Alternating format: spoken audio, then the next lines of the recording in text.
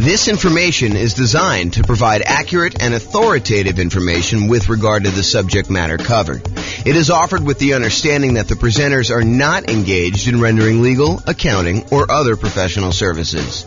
If legal advice or other expert advice is required, the services of a competent professional should be sought. Welcome to the Newark Real Estate Investing and Real Estate Financial Planning Podcast.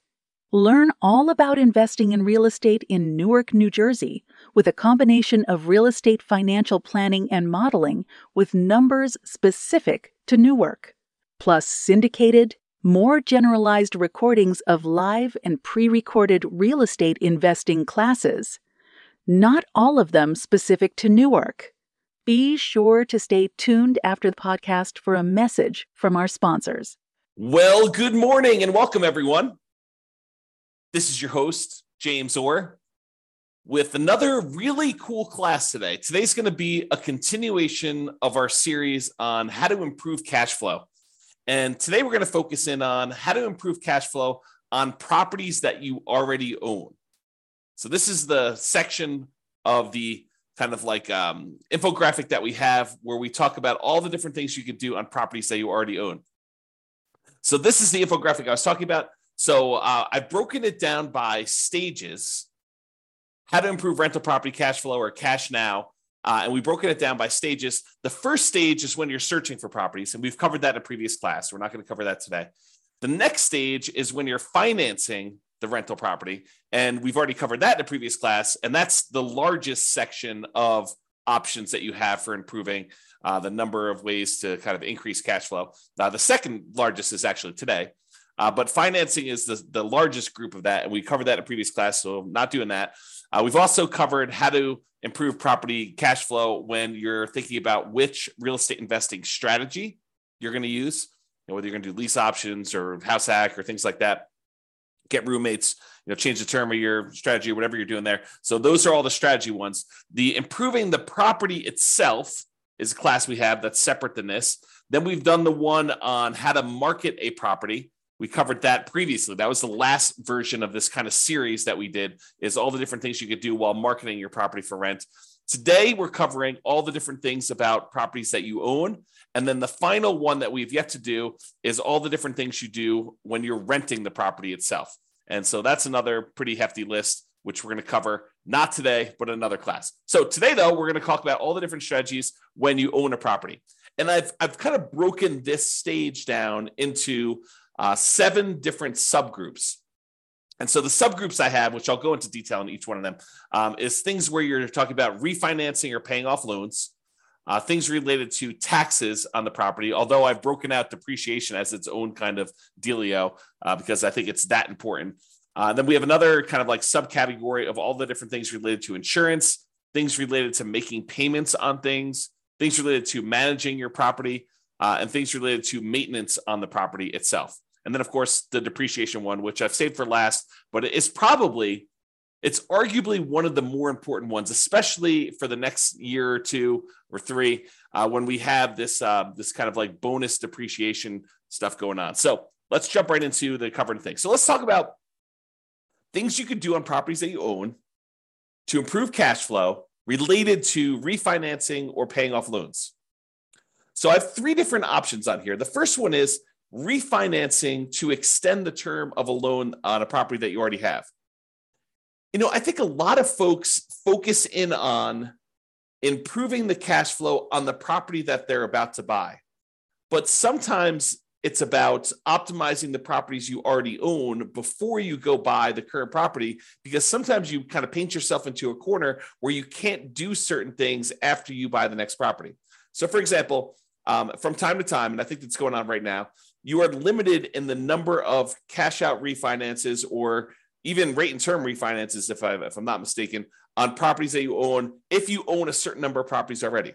So if you already own, let's say as an example, 10 properties, it might be really hard for you to do a cash out refinance on one of your other properties. You almost need to pay off a property first, get down below the threshold that the lender requires, which I think is 10, but go check with your lender to find out what the current rule is. And then you'll be able to do your cash out refinance. So you may want to apply these changes before you go acquire another property, which may or may not move you over the new limit or whatever the current limit is. And honestly, these limits can change. So you may think, hey, look, I'm good until I get to whatever it is, 6, because I'm doing these specific types of loans. And then once I get to 7, then I'll need to worry about that. But while you're in the process of doing this, the rules change on you. And now you have to be concerned when you get to 4. So realize you need to start thinking about this and planning for it in advance. So one of the things you could do in order to kind of improve cash flow, not just on the property you're buying, but your overall rental property cash flow picture, a more holistic view of everything, not just the one property that you're buying, because improving cash flow on your whole portfolio does help you overall, even if you're just optimizing for each one individually. Sometimes it makes sense to look back at stuff you've already done and improve on that before you move forward. Okay, so let's say you have a property and you've owned it for a while, you paid down on the property, and the property value has gone up considerably, and you owe a lot less on the property now than you did when you first got the loan. So the payment was much higher because you used to have a higher mortgage balance, you used to have a higher amount that you were borrowing, and so the payment was based on that higher amount over a 30-year period.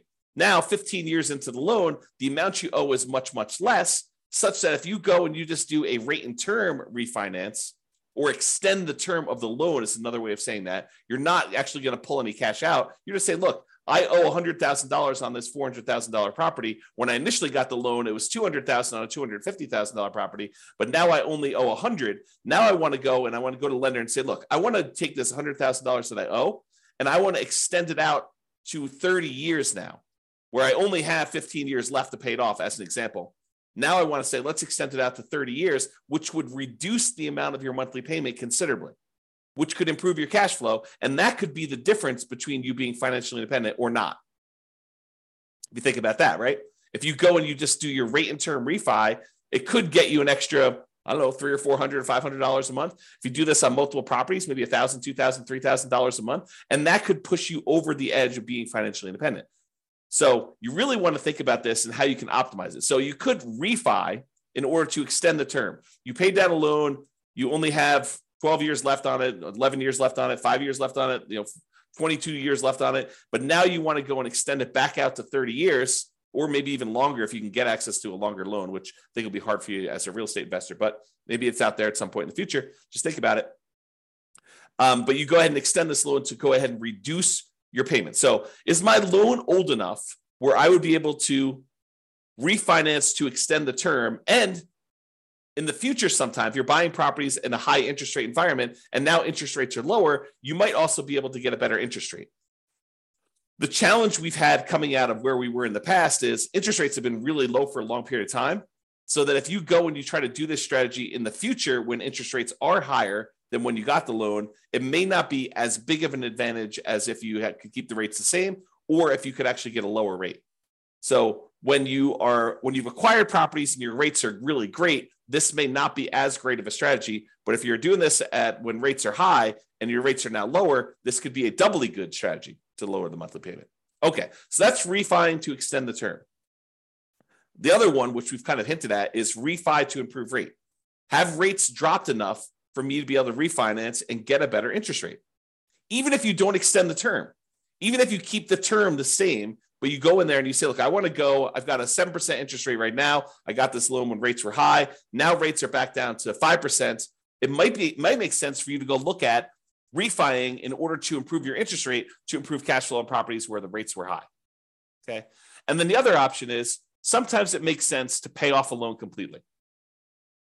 If you have the cash sitting on hand where you've got it invested in something else, maybe you take that money and you pay off the loan. Now realize if you pay off the interest rate if you pay off a loan, the return you're getting on your money is the interest rate of the loan.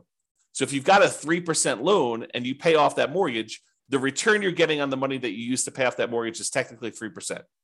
Now, sometimes it feels very differently. Sometimes it feels like, I'm freeing up $2,000 a month on a mortgage payment by only paying off $50,000 of loan that's remaining, because you paid down the loan so much, but your payment was based on 20 years ago when the payment was $2,000 a month. So realize that it could feel very differently, but technically the return you're getting is the interest rate of the mortgage itself, which may or may not be good. I mean, if you're at an 8% rate on your loan, then that may not be such a bad thing. If it's only 2 or 3%, I don't know. That's a little bit lower. You have to decide whether that's important to you. And for those of you that are thinking, hey, I don't have all this extra cash laying around. Well, some people, their strategy is to acquire more properties than they need, sell off some of the properties in order to pay off the other ones. So you may acquire, 1 or 2 properties a year for the next 10 years. And then at the end of the 10-year period, you take 3 or 4 or 5 or 6 of the properties that you acquired, you sell those, pay the capital gains tax, pay the depreciation recapture tax, pay the real estate commissions and the closing costs on it, so that you walk away net with your true net equity after all those expenses, and use those proceeds to then pay off loans on the 4 properties or 5 properties or 6 properties, however many you decide to keep. And that could actually improve cash flow, especially if the ones you're selling are equity rich, but not cash flow strong.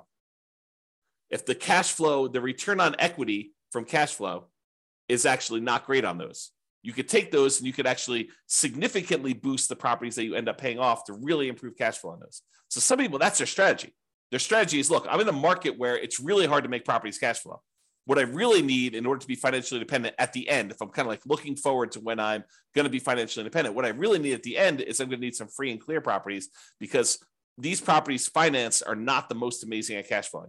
So maybe you're acquiring a whole bunch of properties using kind of like buying properties, maybe below market even, as kind of rocket boosters to get really good returns, especially early on when the return on equity is so great, and then use that money to then pay off other properties at some point in the future. If you read the book Creating Wealth by Robert Allen, one of his chapters is about this strategy. And before you go run out there and buy it, his numbers are really old. It's a very dated book, and the math on them is not the most amazing. So, take it as you will. It's still worth reading, but just realize that, if you're thinking, oh, James recommended this, I'm going to go read it because, obviously the math's going to be really good and super clear, and the numbers are going to be, appropriate for today. They're not. Unless he's got a new version out that, to be fair, the version I'm reading is probably a 1990s version or something like that. It's on my shelf somewhere. Trying to see if I can see it. Yeah, it's down there in the corner if you can see it. But it's an older version that I have. So maybe he updated it. I don't know. If he has, definitely let me know. Okay. All right. So we talked about 3 options. Refi to extend the term, refi to improve the rate, and then pay off the loan completely might be an option where you can improve cash flow overall in your portfolio before you go buy something else.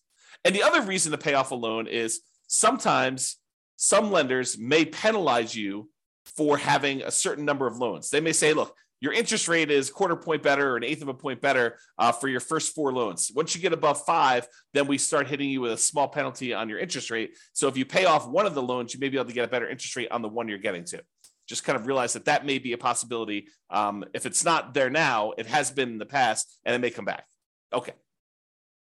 Let's talk about taxes. Kind of have 3 different options here about taxes. So number 1 is, can I correct incorrect information with the county assessor about the condition or characteristics of my property? If they're listing your property as in like super premium condition and it's a 5-bedroom, and you know that it's actually a 4-bedroom and the condition's more average than it is super premium, you could go to the tax assessor and say, look, my property is not what you're saying it is in the assessor. And because of that, you're using different comps, which means that you're saying that the property is worth more when it's really not. So my taxes should actually go down because it's only a 4-bedroom and it's only of average condition. It's not of this super premium condition. And some tax assessors may send someone out to inspect the property. Some may take your word on it. Some may say, yeah, that makes sense to me. Here's the permit that we pulled when we showed that it was only a 4-bedroom. Whatever it is that they need to do, but you may be able to get your taxes reduced, which by reducing your expenses on the property, that does improve cash flow, right? Income, all the income on the property minus all the expenses. So if we can improve taxes, we can improve our cash flow. If you have property taxes that go up, around here, we redo our taxes every 2 years. Your market may be different. Go find out from your local county tax assessor what the schedule is for redoing property tax assessment. Some redo assessments every time you sell a property. Some do it only every certain period of time. But if you go and you find out that they've raised your taxes and the taxes seem significantly higher than what you thought they should be, you can go and contest them in many markets and say, look, you're using the wrong comps. If you use the comps that I'm pulling here, my taxes are actually much lower than what you say they are. And they may or may not agree that, yeah, the automated system valued this incorrectly. We'll go ahead and make a change and you might save some money on taxes. Or they might say, no, the comps that we use are valid and our methodology is actually correct here and the taxes stay the same. Maybe you get some improvement, maybe you don't. I don't think it's a universal automatically granted, but you might be able to go and contest your taxes with a tax increase and try to save your money. Now, if you can go save, I don't know, $50 a month on 10 properties, starts adding up. Starts really improving your cash flow if you could do this. And also keeping the taxes legitimately where they should be and not a little bit higher than where they should be will help you keep your taxes low overall. So you don't want to let your taxes be high and then next year they're kind of increasing from that point. You want to keep them where they should be by using the right comps, and hopefully the next year they won't increase it using the bad comps again. They'll sort of say, okay, yeah, we were wrong about this. We'll use the right ones in theory. And then finally for taxes, vote appropriately for changes in taxes that affect property taxes. So if you're in a county and they're about to add a new tax to the kind of list of taxes that they charge you, and you have an option to vote for or against that, and it's something that you don't believe would add value that you're willing to pay for as a property owner, then vote appropriately. Vote to kind of protect your interests.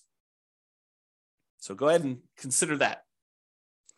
All right, insurance. So we've got 1, 2, 3, 4, 5 different things related to insurance that we're going to talk about. First thing, who is being insured? Sometimes we buy properties with people who aren't necessarily the best credit risk people, and their credit scores are appropriately low. And so you got to be careful because insurance, part of your insurance premium is sometimes based on the credit score of the people that are being insured. So can you remove people who have really low credit scores that may be making your insurance premium higher than it needs to be? Or in some cases, adding someone who has really good credit could help lower your score, could help lower your insurance premium. Same policy, exactly same policy, but because someone has a good credit score or a bad credit score, it could actually change the rates that you're being quoted and that you'd be charged for that insurance policy. So realize adding or removing people from your insurance policy could improve or worsen the rate you're getting. And so talk to your insurance agent about that and whether you should remove someone from being insured on that or not. Next one, insurance deductible. So we've done a whole class on insurance, and I'm sure we'll do another one in the future. But the idea is you get to select how much of a deductible you're willing to pay before the insurance kicks in. So imagine you go buy an insurance policy and you say, look, for this insurance policy, I want a $10,000 deductible, meaning that I will pay out $10,000 before the insurance company needs to pay out anything. And so let's say there's a hailstorm and you need a new roof on your property and the roof's going to cost $17,000. The insurance company, instead of writing you a check for $17,000 when you have this hailstorm and you have this new roof that needs replaced, they might write you a check for $7,000 because you have a $10,000 deductible and you're responsible for that first $10,000, and then they cover the rest after that. Well, as you can imagine, if an insurance company if you get an insurance policy where you're paying the first $10,000, that's going to be less expensive for the insurance policy than someone who has an insurance policy with exactly the same coverage where the insurance company pays everything over $1,000. So if they needed the new $17,000 roof, they'd be paying out $16,000 versus $7,000.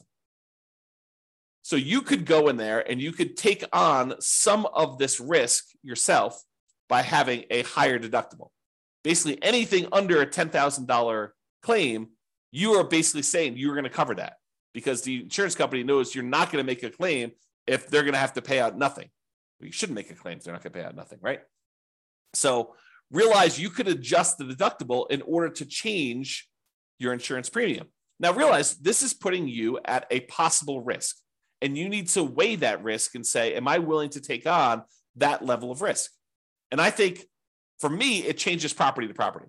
Like there are certain properties I have where I have much lower deductibles, and there are certain properties I have where I have much higher deductibles. Okay, but you have to decide what level of risk you're willing to take on yourself. Can I raise my property insurance deductible, take on more of the property insurance risk personally, and have a lower monthly payment for insurance, knowing that if something were to happen, I'm actually going to have a pretty significant hit to my cash flow because I'm going to need to pay out that premium upfront, right? You may be trading an improved cash flow now instead of having this risky, I need to pay $10,000, which is a lot of $100 a month in order to get caught up to the $10,000, kind of like deductible that you need to pay in. So you need to weigh those yourself. And you can find out the quotes for them. You could say to the insurance agent, I'd like to get quotes for me having a $5,000 deductible or a $10,000 deductible or a 1% deductible. They use the property value as a percentage. You can kind of get different quotes and find out what the policy is and see which one makes sense for you and what you're opening yourself up to as far as risk there. Okay. Next thing, shop insurance rates. Would it occur to you that sometimes an insurance company will price themselves very aggressively, very low, in order to acquire some business at one point in time, and then years later, they decide they want to move away from that particular type of business? And one of the ways that they signal that to the population is they start raising their rates to discourage people from using them. Is that possible that an insurance company could do that? So if you've had an insurance policy over time, even though you priced that out and it was super competitive 5 years ago, now 5 years later, the insurance rates may have gone up considerably such that it may not be competitive anymore. Or other people may be much more competitive. They're wanting the business where this other company is sort of just humming along saying, now we've established ourselves, we've got a big enough group of clients, we don't need to be pricing ourselves very aggressively anymore. So we're just going to have what normal rates are, but there may be one or two or three other companies that are very aggressively trying to acquire business. And for the same exact coverage, the rates could be cheaper for one company to another. Also, the quality of the company, their service, their kind of like reasonableness in claims, their speed to pay, their kind of like denial of claims versus the acceptance of claims ratio, like all of these things can come into play where you may be getting a cheaper rate, but they may deny you if you really have legitimate claims, and then you got to go fight with them, versus another company, they may actually have a higher rate, but they're willing to, kind of like honor your claims without fighting with you as much.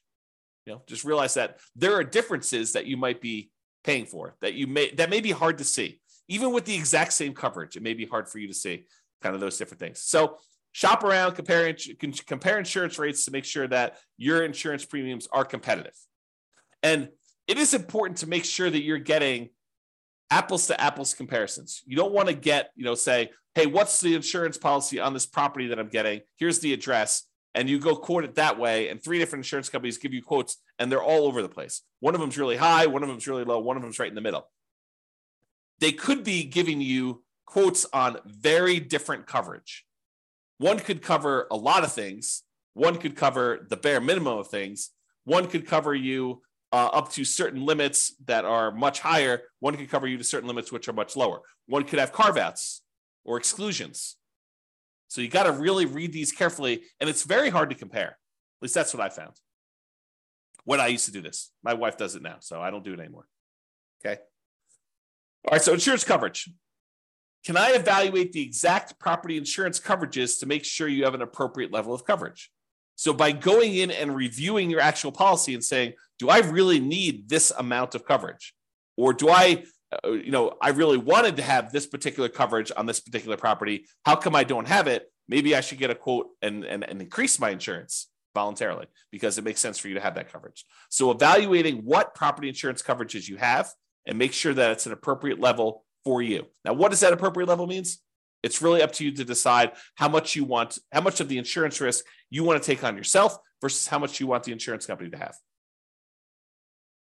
And then finally, insurance, but a totally different type of insurance. Before, we've been talking about property insurance, the landlord policy, mostly on properties that you own. Although if you're living in the property, it's owner-occupant policy, and then you want to tell them that you have roommates so you can make sure you get the right coverage there. But we've been talking about property owner coverage, property and casualty type of insurance. Now we're going to switch everything and talk about private mortgage insurance.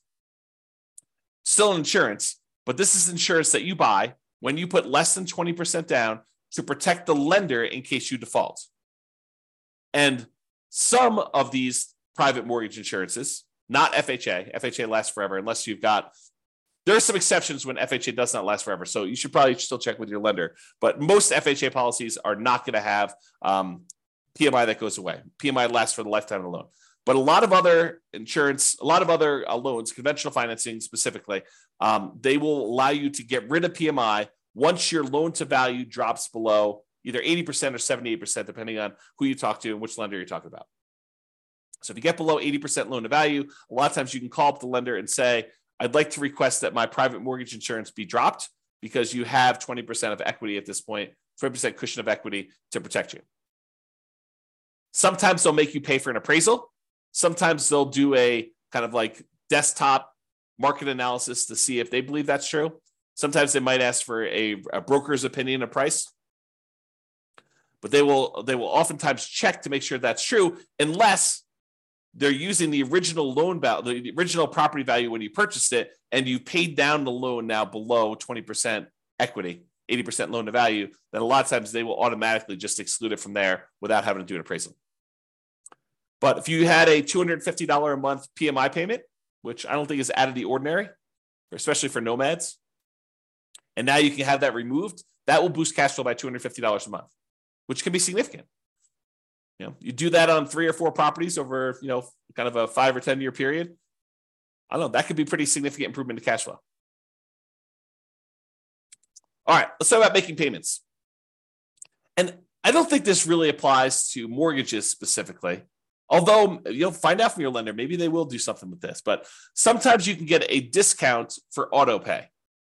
I've seen occasionally like a utilities company where they say, look, if you're on auto pay, we waive the $3 a month manual billing charge where they send you a bill. If we don't have to send you that, if we do it via email, then we will waive the $3 a month kind of like billing charge, and you can have a little bit less. This is not going to be a $100 a month type of savings, but if you have enough of them, it could add up a little bit. So can you sign up for auto pay on utilities or things like that to avoid a per bill fee charged by the utility providers or whoever the person doing the billing is? And then secondly, sometimes you can get a discount for early payments.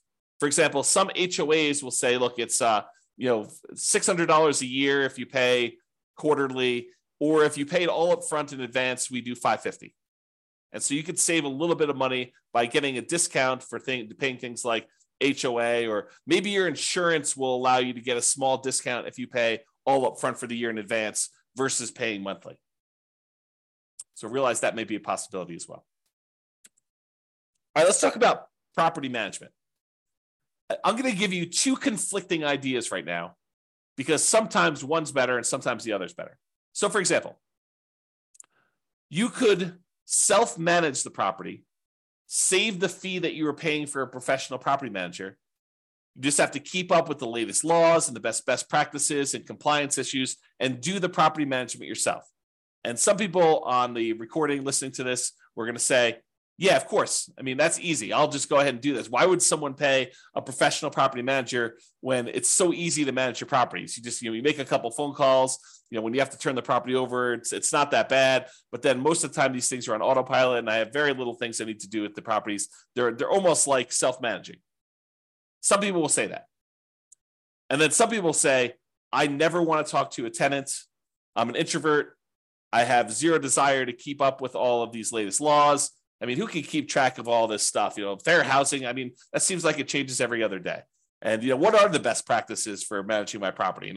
Starting, 15 days ahead of time, wait for the property to be vacant before I market it, starting 60 days ahead of time, what should I be doing for this? And, how do you keep up with all the changes for the leasing laws? And, how do you do all this stuff? And, can I commingle funds? And do I need to have a separate trust account and all that other stuff? I'm just going to go hire a professional property manager. They'll do it. I'm going to find a person who's really, really good, and they'll be able to go and do that. And I'm too embarrassed to go ahead and raise rents every year. A professional property manager will be able to do that for me. And so overall, I think the property management fee is going to be covered by the fact that they're probably going to increase rents when I wouldn't otherwise do it. And I think both of those are probably valid arguments. There's people that are like self-manage.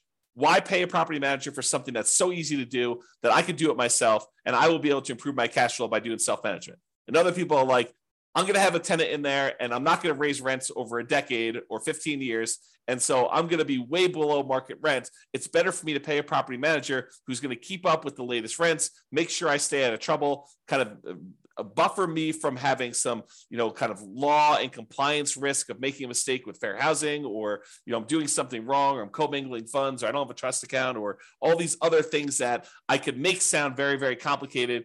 But the people that are managing it themselves, they're like, yeah, it's a non-issue. So you have to decide which one of these makes sense to you. And I think that both of them could be right for different people. If you're wondering what I do, for many, many years, I self-managed. For many years, I self-managed with the help of a property manager. So I had a property manager doing some things, and then I've completely switched over now where I don't manage any of my properties myself.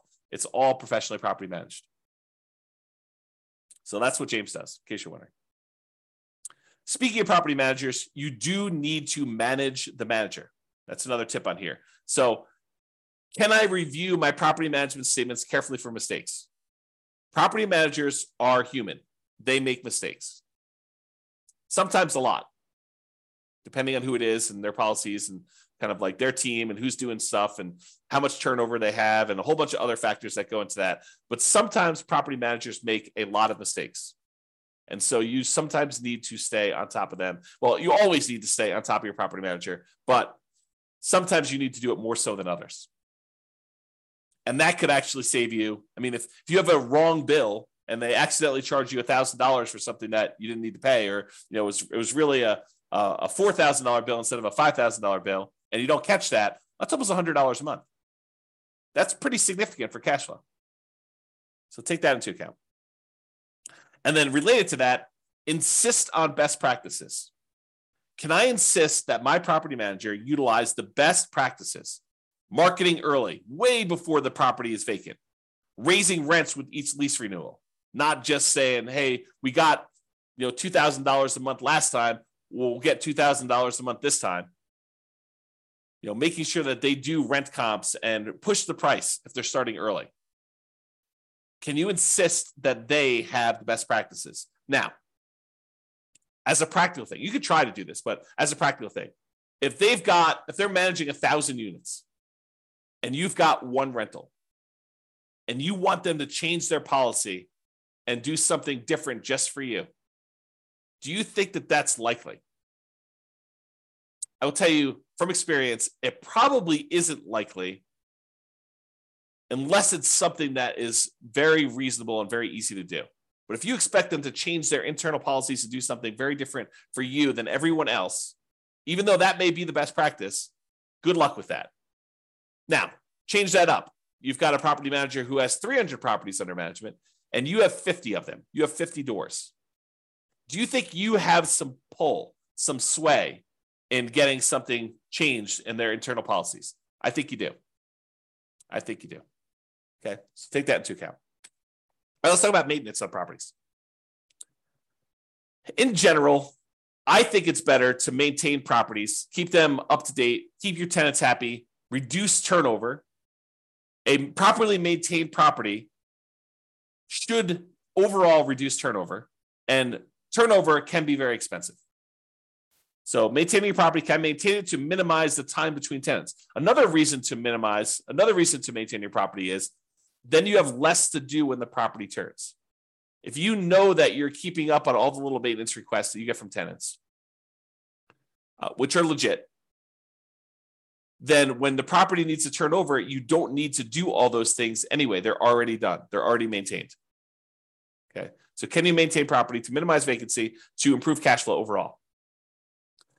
And then sometimes we're talking about quality materials. Sometimes it makes sense to use a slightly more expensive material that will last much longer than using a kind of like temporary lower quality fix to save a couple dollars up front.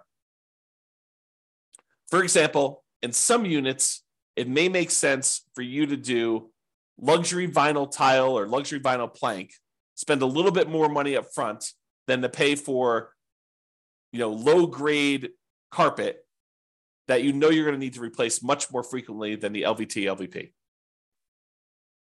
Which, if you look at it over a long period of time, it looks like you took a hit to your cash flow. But if you figure out this lasts twice as long, but it only costs 20% more, then you should have reduced your overall expenses on cash flow over a longer period of time, not just in that first year when you took the hit on a little bit more expensive. Okay? All right. This is the last one. And this is really important because these could be big dollars. Depreciation. Depreciation is the tax benefits you get from the IRS for owning rental property. The basic idea is this, and this is all layman stuff. So don't go to don't go into your IRS audit and say, James explained it like this. So, they're like, who's James? who's this guy anyway? You need to go talk to your tax professional and get like the legit thing, or go look up the tax guide and actually read it yourself. But this is my layman's version of what this is. When you go buy a rental property, the government says, look, this property is going to depreciate in value over time. The usefulness of the building itself is going to fade over time, such that over 27 and a half years for residential properties, it's going to go from whatever it's worth when you buy it down to zero. Not the value of the land. The land is excluded. The land does not depreciate in value, but the functionality of like the things on the property itself, the siding, the carpet, the kitchen sink, it wears out over time. And so we call that depreciation. And the government allows you, the IRS allows you to actually depreciate that, to get a tax advantage of having this thing go to zero. So how it works is this. You buy a property, and let's say it's a $400,000 property. And let's say the land is worth $100,000. You'd find out from your tax assessor or ask your CPA for advice on how they do it in your marketplace. But let's say that the land is worth $100,000. So the depreciable amount, the depreciable amount for the building is $300,000 as an example. So normally the government would say, look, if you want to, you could take that $300,000, the value of the building, and you could divide by 27 and a half years. And then on your taxes, you could offset income you have by that amount each year. So on a $300,000 property, let me go ahead and pull up a calculator here, and I'll do a little bit of math for you. So $300,000 divided by 27.5. So they're basically saying you could take $10,909 and subtract that from the income.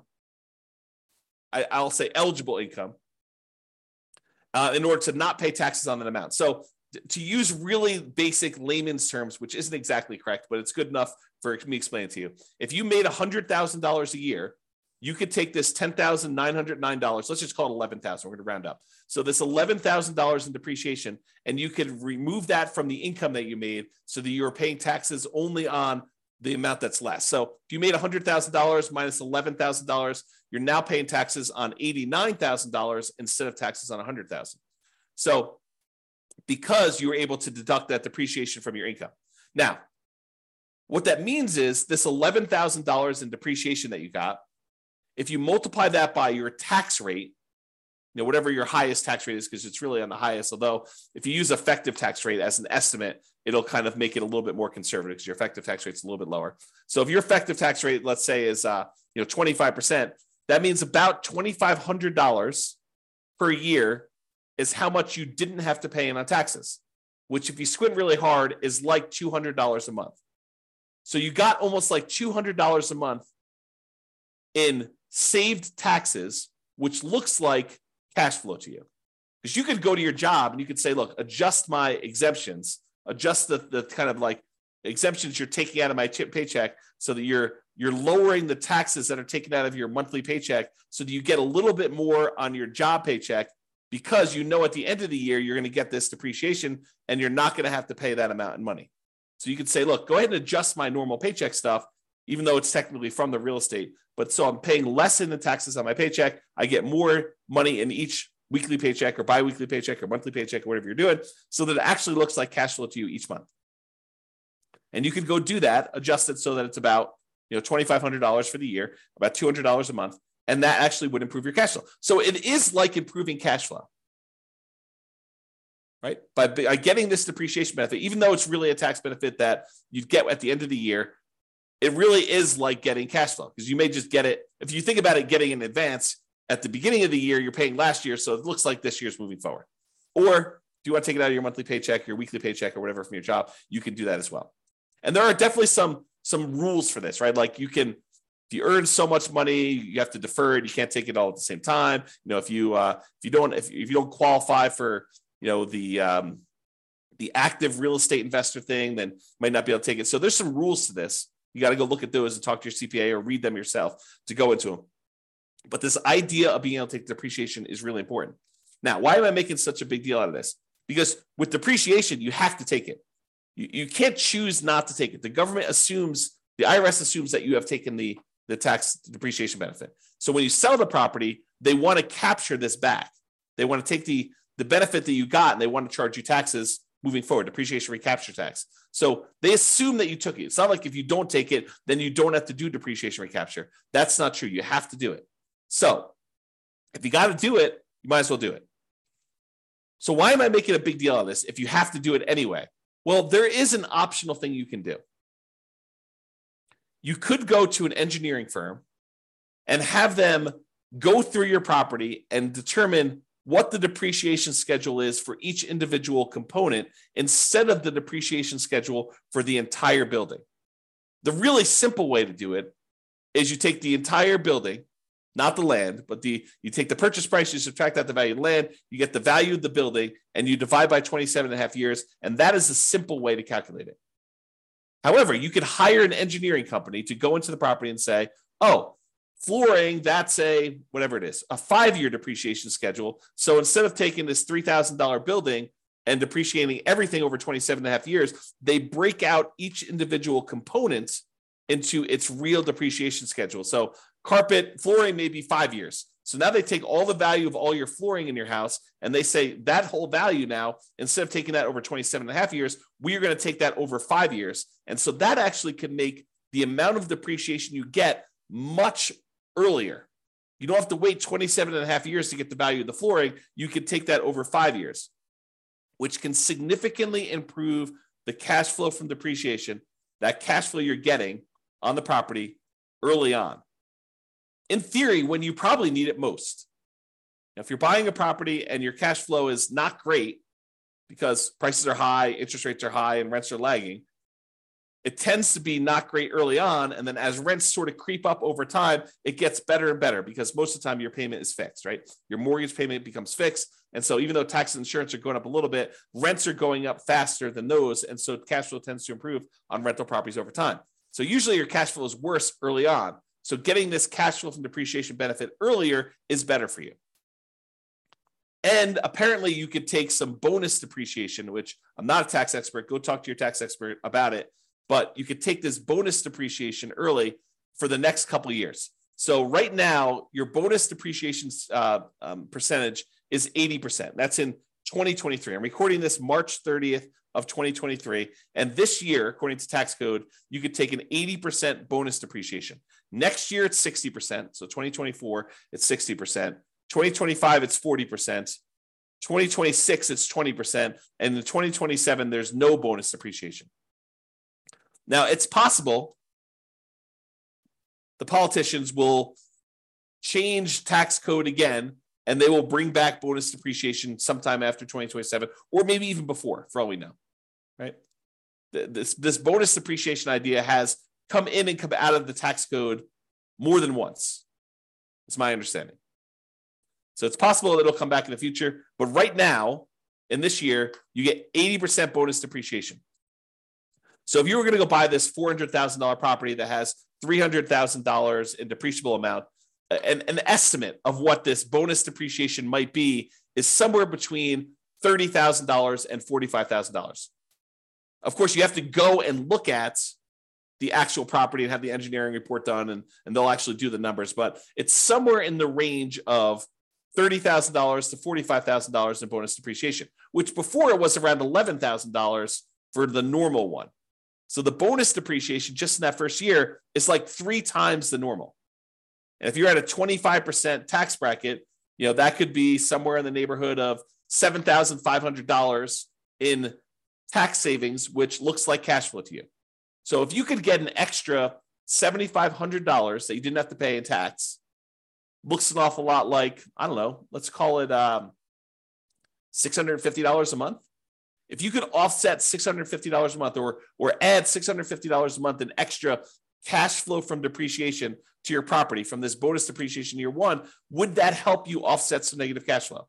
Or would that help offset some really low positive cash flow with pretty significant positive cash flow? I think yes. And that's on the low end, right? That's like the low end of the bonus depreciation.